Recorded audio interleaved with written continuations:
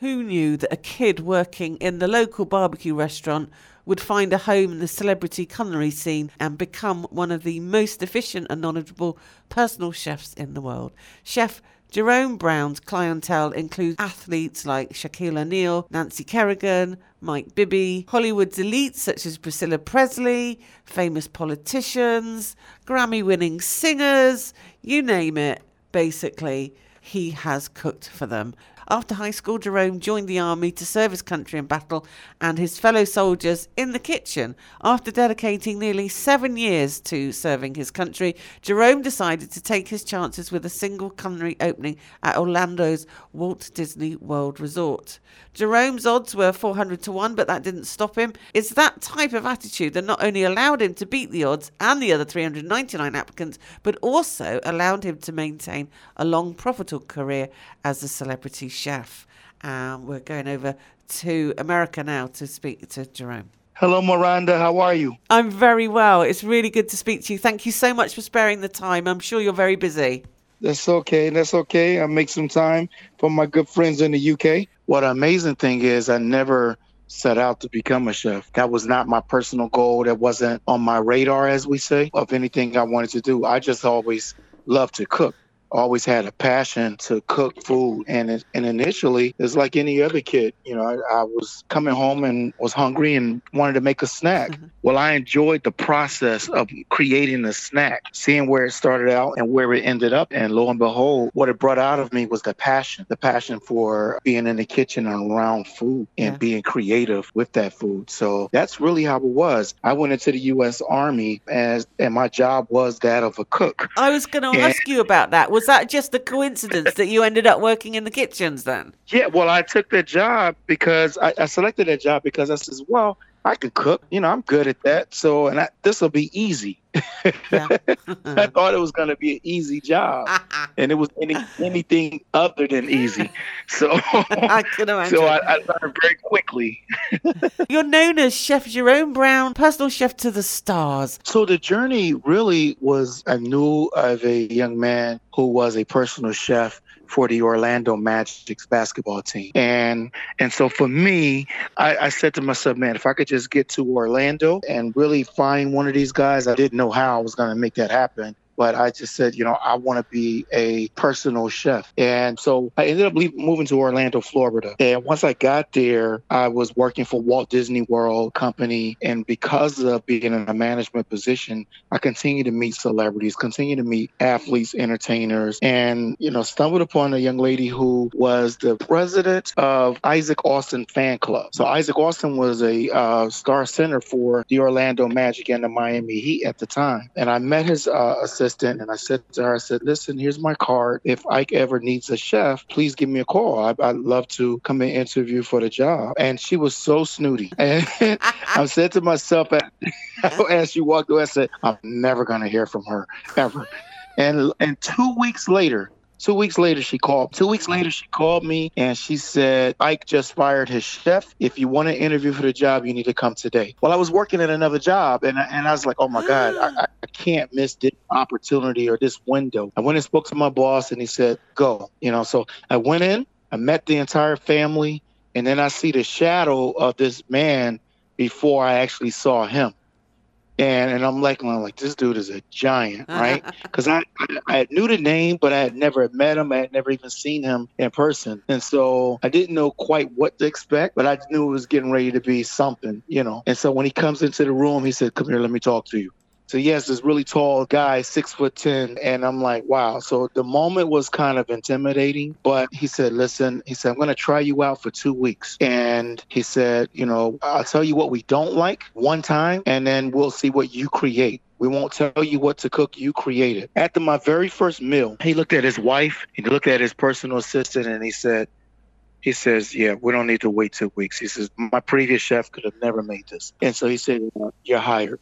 And immediately, he said, you're hired. It didn't even take the 2 weeks. It was the first meal. Oh, wow. And so from there, that turned into myself hiring chefs for other people, because he sat me down one day and he gave me a good piece of advice. He said to me, he said, listen, the fact that you're my personal chef, that's cool. That's great. But I want you to think beyond this. He says, when I finish playing basketball, when I retire from pro basketball, nobody's going to be in my face. He said, use this time now to meet people, keep your nose clean, to develop multiple income streams so that you will financially able to make sure that you can feed your family and stand on your own 2 feet. I took that advice. That turned into 23 years of working for different NBA players, NFL players, other celebrities. Once the media got the attention, because he had a weight problem, I became the go-to chef for celebrities to lose weight or to gain weight, depending on what they were doing. Yeah. So if it was an actress or they're getting ready for a movie and they needed to get to a certain place, I was the go-to guy. If it was an athlete working out during the off season who had to maintain a certain weight or certain body fat, I was the go-to guy. And that turned into an amazing career for me. And then from there, the Food Network reached out to me on Facebook. The Food Network reached out to me on Facebook and said, we've been following your career for a long time. It was one of the casting companies. And they said, there's this show. We want you to try out for this show. And I'm thinking to myself, I was like, wow, I don't know. I'm a good chef, I'm a good chef, but this is something different, but it's an opportunity. And that changed my life forever the moment I went on the Food Network's Extreme Chef. It's been quite a journey. It's really interesting because just before I spoke to you, I was interviewing a cricketer, Tino Best, and you were almost saying the same thing word for word. He knew that he would get to a point, where his career would be over. He'd be 36, and he gave himself that same advice that you were given, and he really focused on what he was going to do in that next stage in his life. So really interesting to hear because, in we celebrate Black History Month all year round on Ujima Radio. We're a black radio station. We're one of the only talk radio stations in the UK that is like this. And, so it's really great to speak to people who are successful entrepreneurs and businessmen to inspire our community, to inspire our listeners. So, is there anything that you would like to say, like one piece of advice that something you've learned or something you'd like to share that's helped you be successful? Yes, absolutely. Oftentimes I find myself speaking to young chefs and entrepreneurs as a whole, and I say to them, listen, remain teachable. Yeah. No matter how successful you are, remain teachable. Always continue to study your craft, because in doing so, you'll not only learn what others have done before you, but you will begin to create, and more will come out of you than you ever knew were inside of you. Is there a chef that you admire the most? And if so, why? And who? Well, there's so many, actually. There's not just one. Yeah. Because everyone brings something different to the table. Well, that's very true. Yes. Good point. Well, even from your own home hero, Jamie Oliver. Yeah. The Naked Chef. I like Jamie. I followed his career because he continued to evolve. Right, he went from being this charismatic, fun guy next door to one of the most successful entrepreneurs. I mean, here in the U.S., many successful chefs, male and female. I look at Chef Tiffany Derry, who was one of the most successful chefs on Top Chef, the hit TV show. I admire her because not only was she, at the time at least, the largest money winner in that show's history, but the same thing, she has taken her opportunities and turned it into an empire. And I think because a lot of young kids doesn't have a clue that you don't have to be an athlete or entertainer to be widely successful, to be financially stable, to be all the amazing things that we strive for on television. They don't realize it. And so any chef, from Emerald Lagasse to, excellent cooks like Rachel Ray, who, again, these are the people that I look to because they have taken their opportunities and turned it into what the world knows as success today. Yeah. And they're giving back as a result of it. A lot of giving back. Yeah. So can't beat that. I hear you. What is the most essential item in your kitchen? What could you not manage without?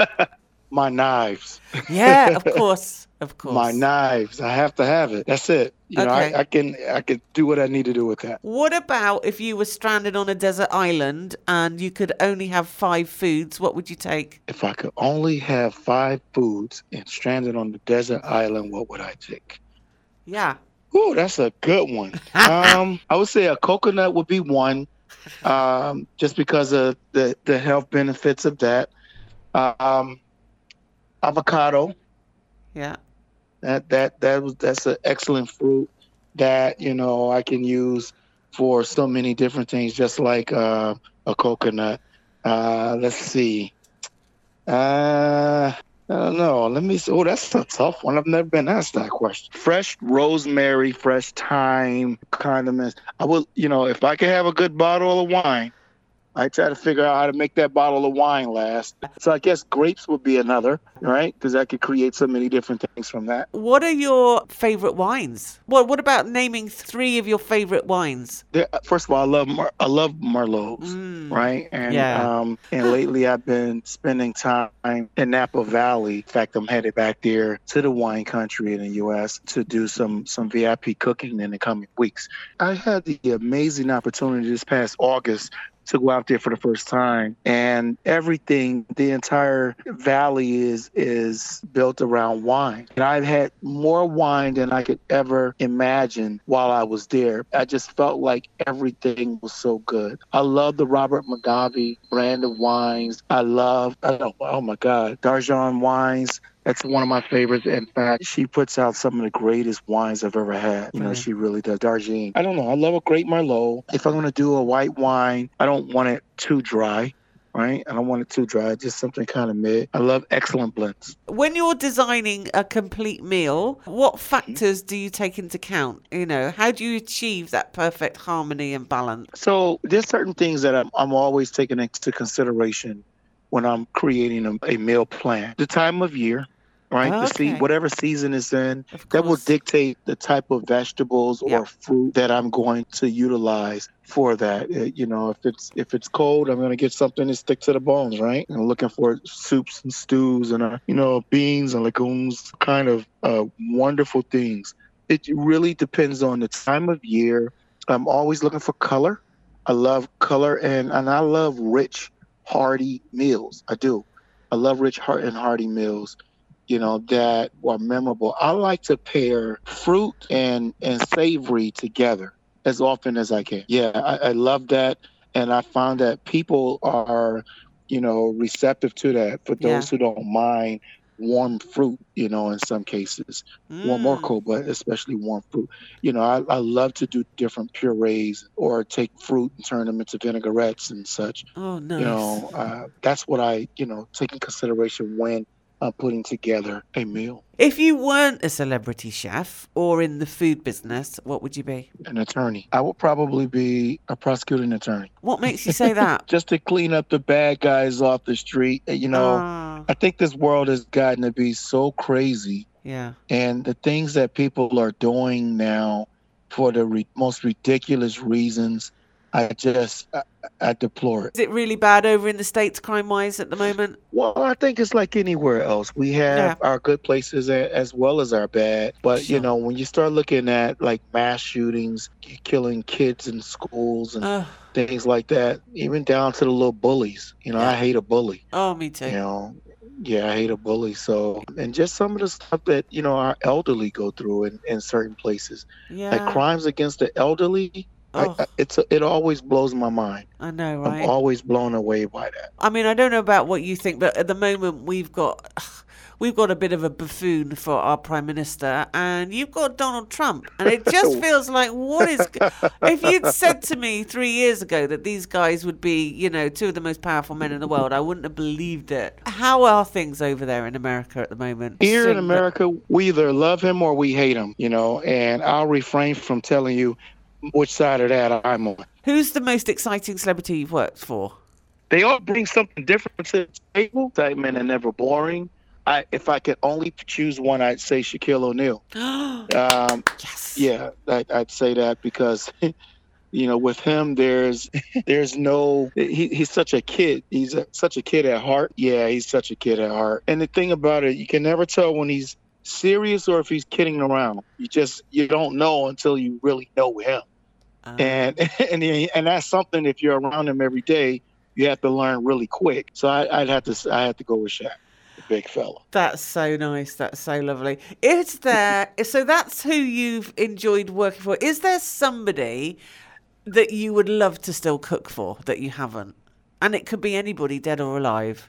That I haven't cooked for? Yeah, that you would still really like to. If there's anybody in the world that you could cook for. Dead or alive, anybody that I haven't cooked for. I think, you know what? Oprah. Wow. Yeah, I like that. I like to get my cookbook in her hands. Yeah. And, I was talking about, we work a lot with young people here on the station. We're a lot about providing a voice for the voiceless and working with disadvantaged kids and stuff like that. And I'd love to know if you've got any advice, for somebody who's perhaps trying to break into the industry, in particular the food industry, or wanting to become a chef. What advice would you give? I would say to that person or those people, network, and network. Go around the type of people that you want to meet and cook for, and stick to what you do best. While you're learning other things to expand who you are, which should be a constant, and never stop with that. But stick to what you know and do it exceptionally well. And if you can do that, you will create your own lane and opportunities for success. Couldn't agree more. Networking. It's all about who you know. Absolutely. And being in the right place at the right time. All of those cliches I've found. It's when preparation meets opportunity. There you go. If you stay ready, you don't have to get ready.